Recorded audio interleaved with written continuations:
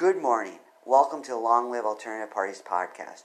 Free Press Media Press Inc., an alternative parties books publisher, sponsors this podcast. I'm Andrew Bouchard. Welcome to the Long Live Alternative Parties podcast. Today we have another exciting guest, friends. His name is Clayton Pajonis, if I pronounce that right. And he's going to talk about his campaign. So welcome to the podcast, Clayton. Hi, thank you for having me. It's pronounced Pajonis, by the way. Pajonis, okay. All good, though. I get so many different mispronunciations, it's fine. I'm used to it at this point. I'm doing good. I'm excited to be on the podcast. How are you doing?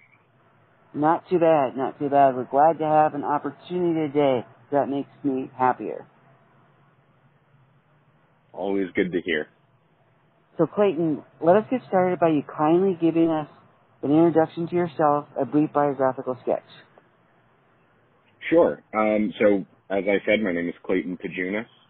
I'm currently running for Congress in New Jersey's 7th Congressional District. I've been involved in politics pretty much my whole life. I've always found politics fascinating. I started off in more of like a Republican type of mental framework. My parents are very conservative, so I kind of grew up with that. And then as I started, going to high school and then college and, it being exposed to the world, I became more liberal and then realized that I don't like either of these very much because neither of the two parties agree with me completely. And so I started exploring different kinds of options, which ultimately led me to the Libertarian Party, which is the party that I'm running under for Congress right now. Sounds good. So earlier you said you're running for 7th District, right? That is correct. Okay. So kindly tell our audience the demographics of your district. So the demographics are actually pretty diverse for New Jersey. For rural New Jersey, I should say. The 7th District is one of the largest districts in the state, and it covers mostly western Jersey, which runs along the Delaware River. But it covers 2 counties entirely and 4 other counties partially. So there's a total of 6 counties that District 7 reaches into. And there's a lot of rural area, a lot of farmland, but there are also a few cities, smaller cities, but they range from like small conservative towns to Lambertville, which is a very popular city in New Jersey. That's a very, very progressive city. They have like pride parades and everything like that. So they're very left leaning. They voted for Joe Biden in 2020 by like 80% or something like that. So there's, in terms of the voting base, it's quite diverse. So who are your opponents and what are they like? So the Democrat who's running is the incumbent. His name is Tom Malinowski. Okay. He is your typical run-of-the-mill establishment establishment Democrat. He's all for Obamacare and gun control and things of that nature. He's been very, very supportive of the weapons deals with the Ukraine, and all of our donations going over there. And he's been very vocal about his opposition to the Supreme Court opinion that was leaked about potentially overturning Roe v. Wade. So he's pretty much just in lockstep with the establishment Democrats, and I'm sure I could predict what his voting direction would be before he even told me. and then the Republican that's running against him is also named Tom. His name is Tom Kean Jr. He is, I would say he's your typical establishment Republican, but he's a little bit more entrenched than that. He's more of like a Mitt Romney type Republican, where a lot of Republicans would refer to him as a rhino. Rhino meaning Republican in name only, obviously. His father was in politics. He kind of rides his father's coattails a bit. He was in the state Senate for a little while, and he's been trying to get into the U.S. House for the past, I believe, the past 3 election cycles he's been running.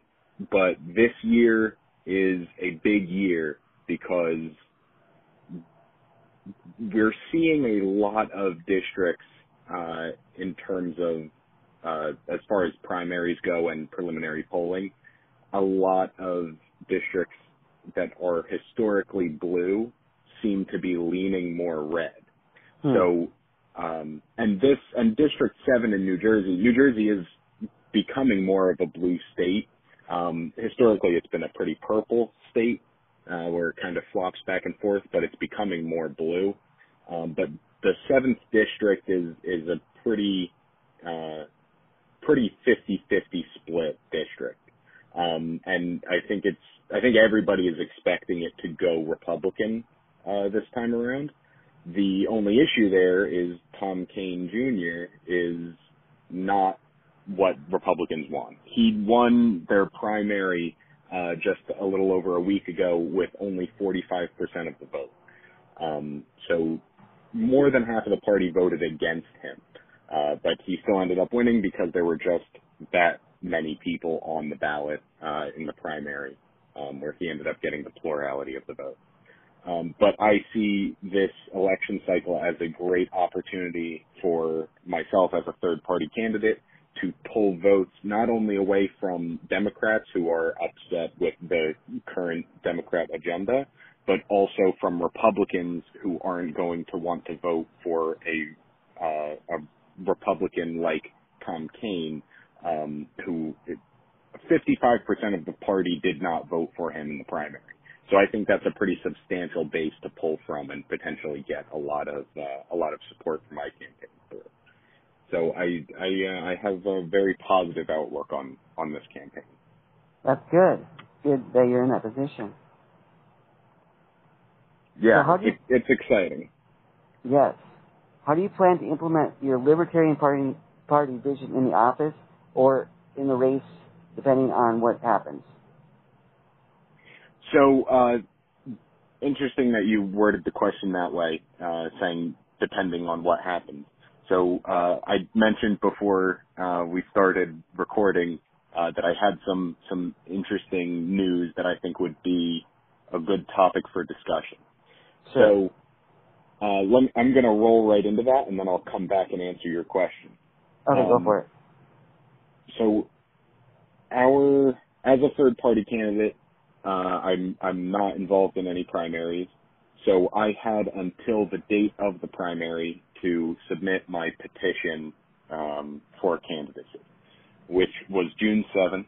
I had to turn it in on June 7th, and in New Jersey, the typical number of signatures that a House of Representatives candidate would need to get their name on the ballot is 100. Because it's a redistricting year, we only needed 50. I turned in, yes, because it's redistricting, so there's different people, and some people don't even know what district they're in. A lot of people that I've talked to were in District 7, but now won't be. So they're getting a new representative, and some people who weren't in District 7 now are in District 7. And like, for instance, Sussex County, which is the northwesternmost county in New Jersey, used to be 0% in District 7. District 7 didn't even touch Sussex County. Now, District 7 has like the lower third of Sussex County. So it's a pretty big redistricting. It's a pretty big districting change. this year. So yeah, that's one of the rules in New Jersey, is that you only need 50 signatures in a redistricting year. I knew that my race would be heavily contested, so I made sure that I had enough signatures that I knew for a fact were absolutely legitimate, because the Republicans and the Democrats have the opportunity to challenge my petition to try to get signatures crossed off to bring me below that threshold so they can kick me off the ballot. So on Tuesday, the 14th, which was just 2 days ago as we're recording this, I had a court hearing because I got challenged by Republicans, because they are scared of my campaign and they're scared of me pulling votes away. And Tom Kean really, really wants to be in Congress because he doesn't really want to help the people. He just cares more about power and status. But so his campaign challenged my petition. So I had a court hearing. His lawyer was in attendance, and we went through virtually my entire petition. There were many signatures that I know for a fact were legitimate signatures that ended up getting stricken from the ballot because they ended up pulling up the statewide voter registration system and pulling up the individual's signature that's on file with the voting system of the state and comparing the signature on my ballot to that signature. And a few of these, the judge had deemed different enough to for him to cross them off the ballot. Now, the interesting thing about this is that, first of all, I don't know if you've ever done petitioning or if any listeners have ever done petitioning, but typically you stand on the street or outside of like a supermarket or something, and you have a clipboard and you talk to everybody running by and trying to get them to sign this thing, right? Yeah. So while you're holding a clipboard and someone's trying to sign it quickly, maybe they've got their hands full if they're coming out of a grocery store or something, they've got bags and whatnot. So the handwriting is always messy. The signature is never exact.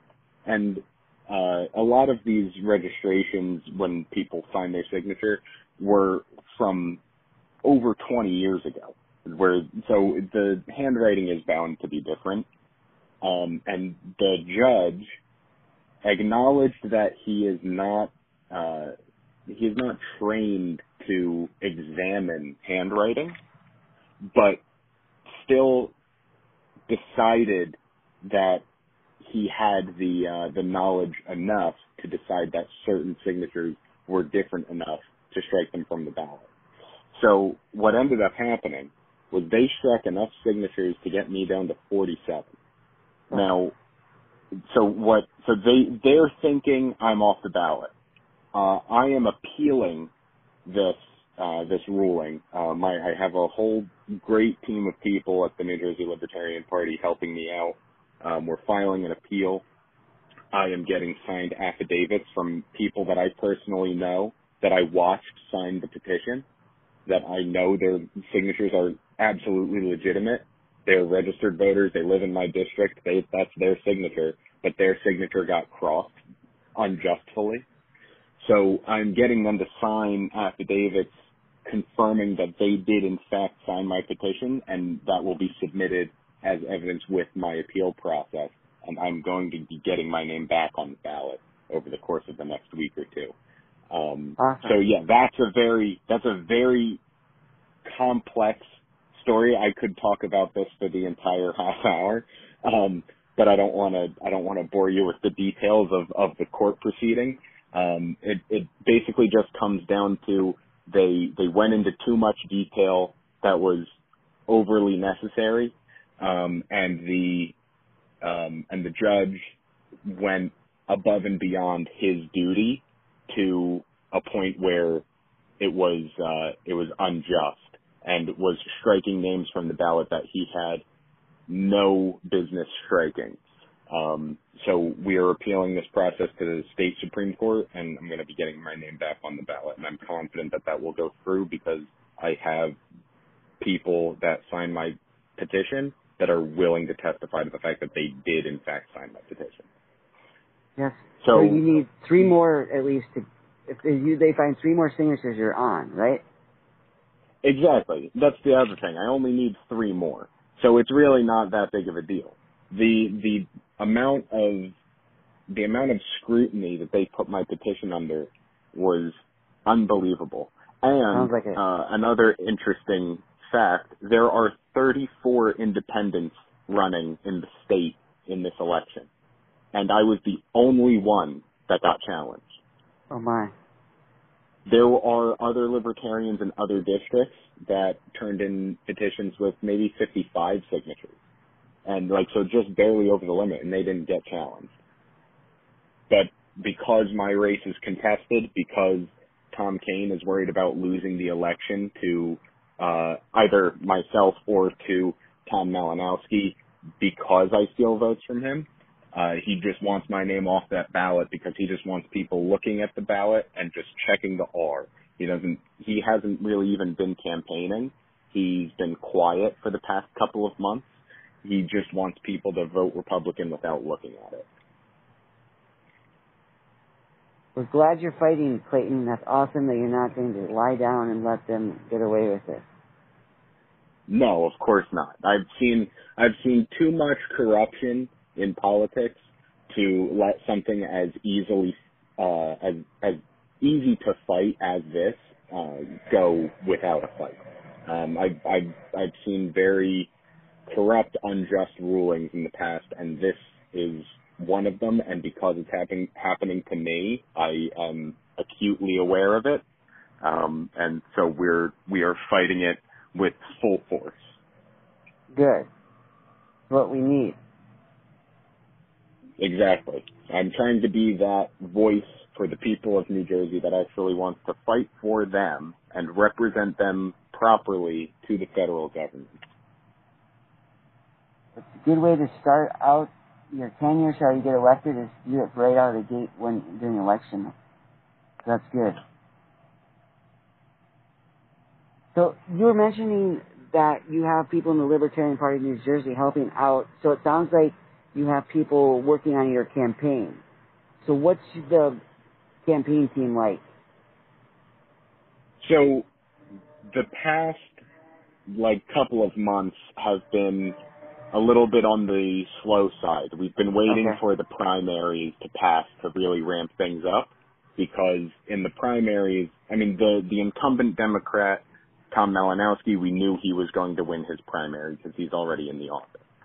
But in terms of the Republican primary, we had a really good feeling that Tom Kean would win, but we weren't totally sure. So we wanted to know exactly who our opponent was before we went full force into campaign messaging, because we want to know what our campaign or our competition is like, so that we know how to frame our campaign. So we're starting to ramp things up now, but unfortunately for me, this lawsuit that I'm getting involved in this appeals process does cost money, so that's pulling a bit out of my campaign funds. But we will not stop. I don't rest. I plan on running a full campaign that's as aggressive as I originally planned on it being, regardless of the amount of funds. Sure. We are trying to just get the messaging out there, because a lot of people, especially on the Republican side, a lot of people think that the Republican Party is one thing.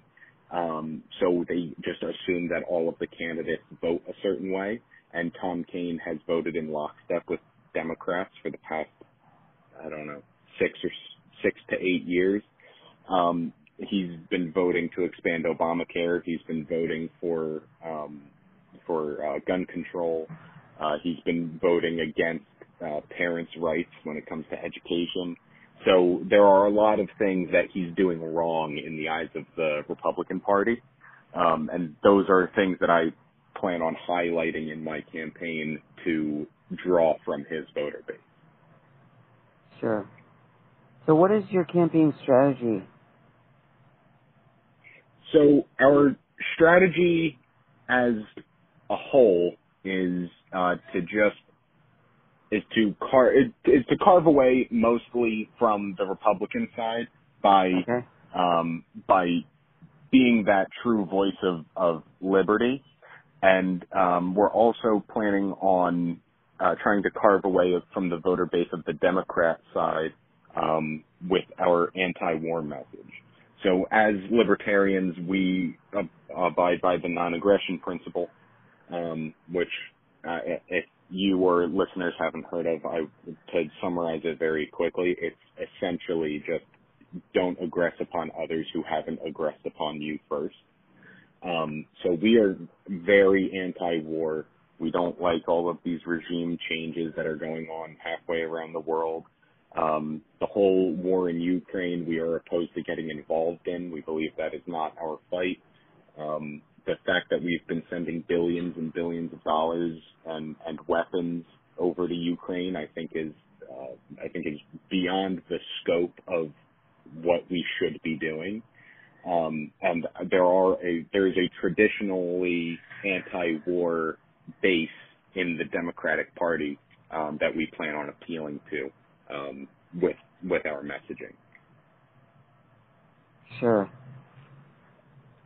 So regards to a couple of big issues that are big around the nation and are naturally big, I imagine, in New Jersey as well. One being homelessness. I imagine that's big in New Jersey like it is in pretty much any state. How would you plan to address homelessness shall you get elected with your Libertarian Party views?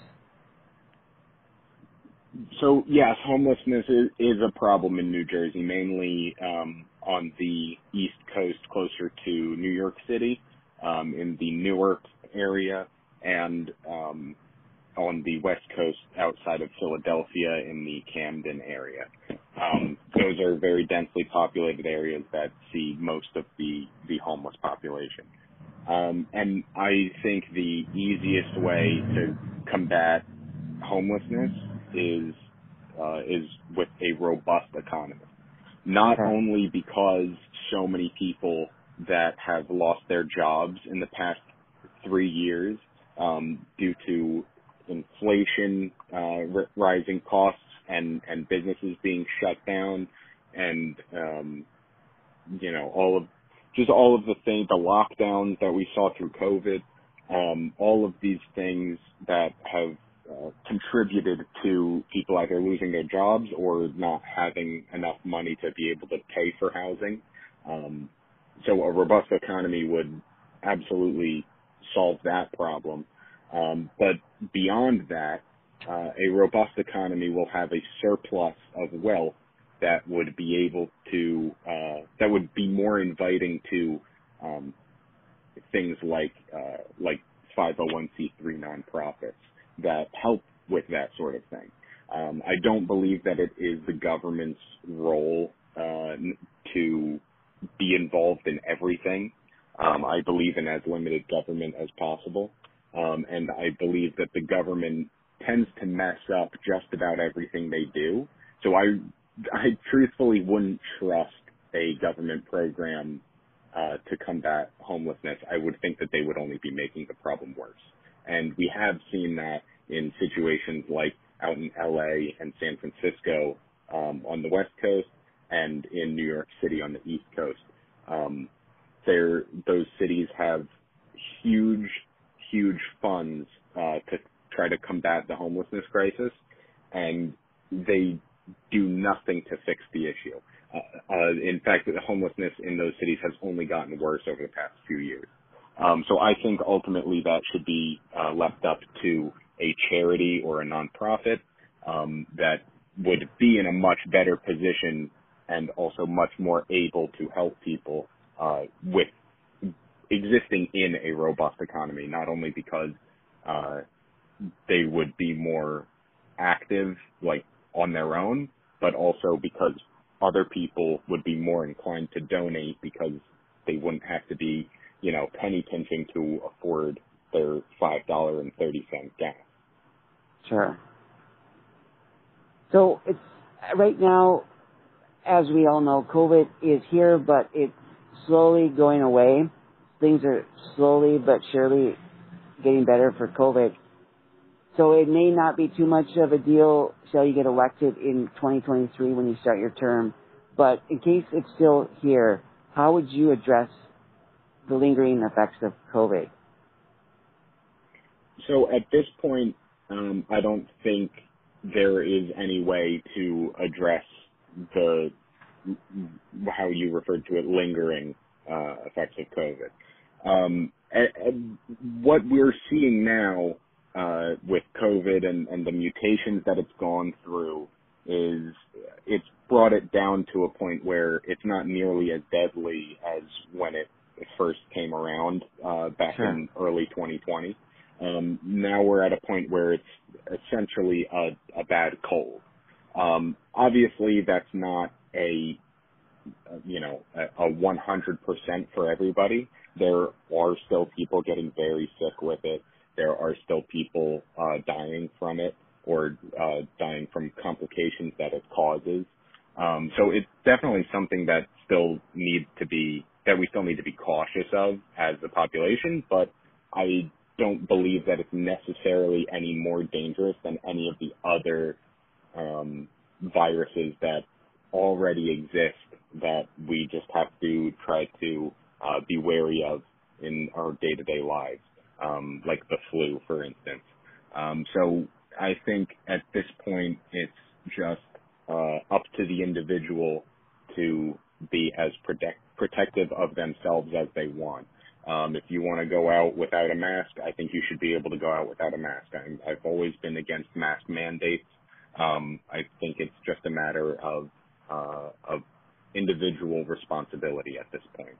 I don't believe that the government should be making any sort of mandates, any sort of mask mandates or vaccine mandates.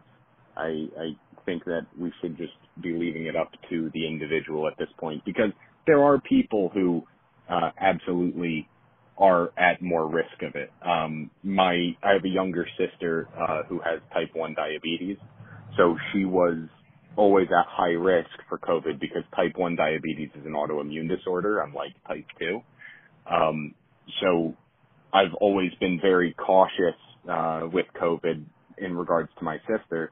But I think at this point, that's something that is, that's more for her to be personally responsible about. Obviously, if I have COVID, I'm not going to go see my sister, but I don't think that, it's everybody else's responsibility to be careful for her sake. I think that she is an adult and she is fully capable of taking care of herself, and we don't need the government pretending to be, like this parent, this overbearing parent that's trying to tell us what to do. Fair enough. So for our audience out there, how can they support your campaign? The best way to support my campaign would be to go to ClaytonForCongress.com. Clayton is spelled Clayton, and then the number 4, and then Congress. So Clayton, number 4, Congress.com. That is my campaign website. There you can find an About Me section. You can see events that I will be going to coming up. There is a platform where you can read about my stances on certain issues. And there's a donate link if you want to give to my campaign and help me in this fight. And there is also a store where you can get some Clayton for Congress merch if you want. I'm sure that's not too appealing to people who might live outside of New Jersey, but if you have any listeners in New Jersey, which I'm sure you do, they might be interested in something like that. So that's the best way to support my campaign. I also have a Twitter page that's just at Clayton Pajunas. My last name is spelled Pajunas. And that's just where I talk about all the things that the government is doing wrong. All right. Clayton, we wish you all the best in your campaign, and with that ballot access court case, we wish you all the best in your appeals, and may you get those 3 extra signatures you need to get on the ballot. Thank you very much. I very appreciate your well wishes, and I will be letting you know the good news that I'm back on the ballot in due time. Awesome. Clayton, we wish you all the best in everything in life, so take care, and thanks for being on the podcast again. Thank you very much. You have a good one as well. Take care. All right, bye.